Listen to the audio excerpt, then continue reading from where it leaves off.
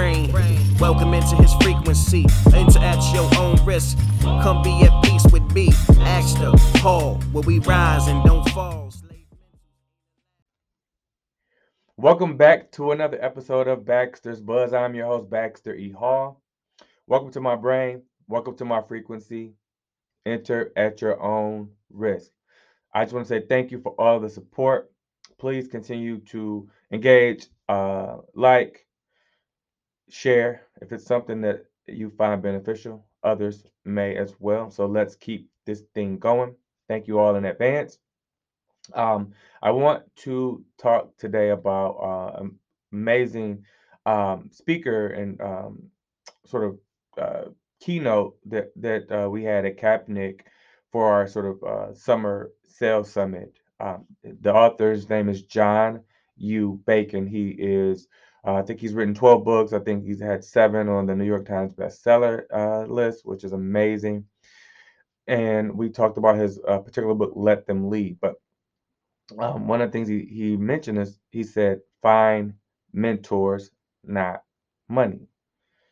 And I think that's a very amazing concept. There's been, some different controversy through social media sites around paid internships versus unpaid internships, and what paying people for their time. Oh, I understand all of that, but there are certain people that the experiences that they can share, the things that they can show you, um, will they can't put a price tag on it, right?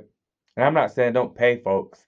I'm not saying there should be unpaid internships, but I also think that sometimes the time that people are investing in you, if they're truly sort of mentoring you, coaching you, that's real money. These are people many times that could get paid or maybe even get paid for their time that they may be sort of just uh, donating to you at no cost. We have to be mindful of those things and sort of the impact that it can have in the sort of the ripple effect, right? So I learned some skills, I learned some interactions. I'm talking to someone that's doing something that I want to eventually do. What's the price for that? Years later, when I'm able to do those things, or months later, or a year later, and I'm in these roles, and I know what to look out for, and I know what what to expect, and I have a better understanding. I mean, what is that worth? I think that we should try to connect with as many people as we can.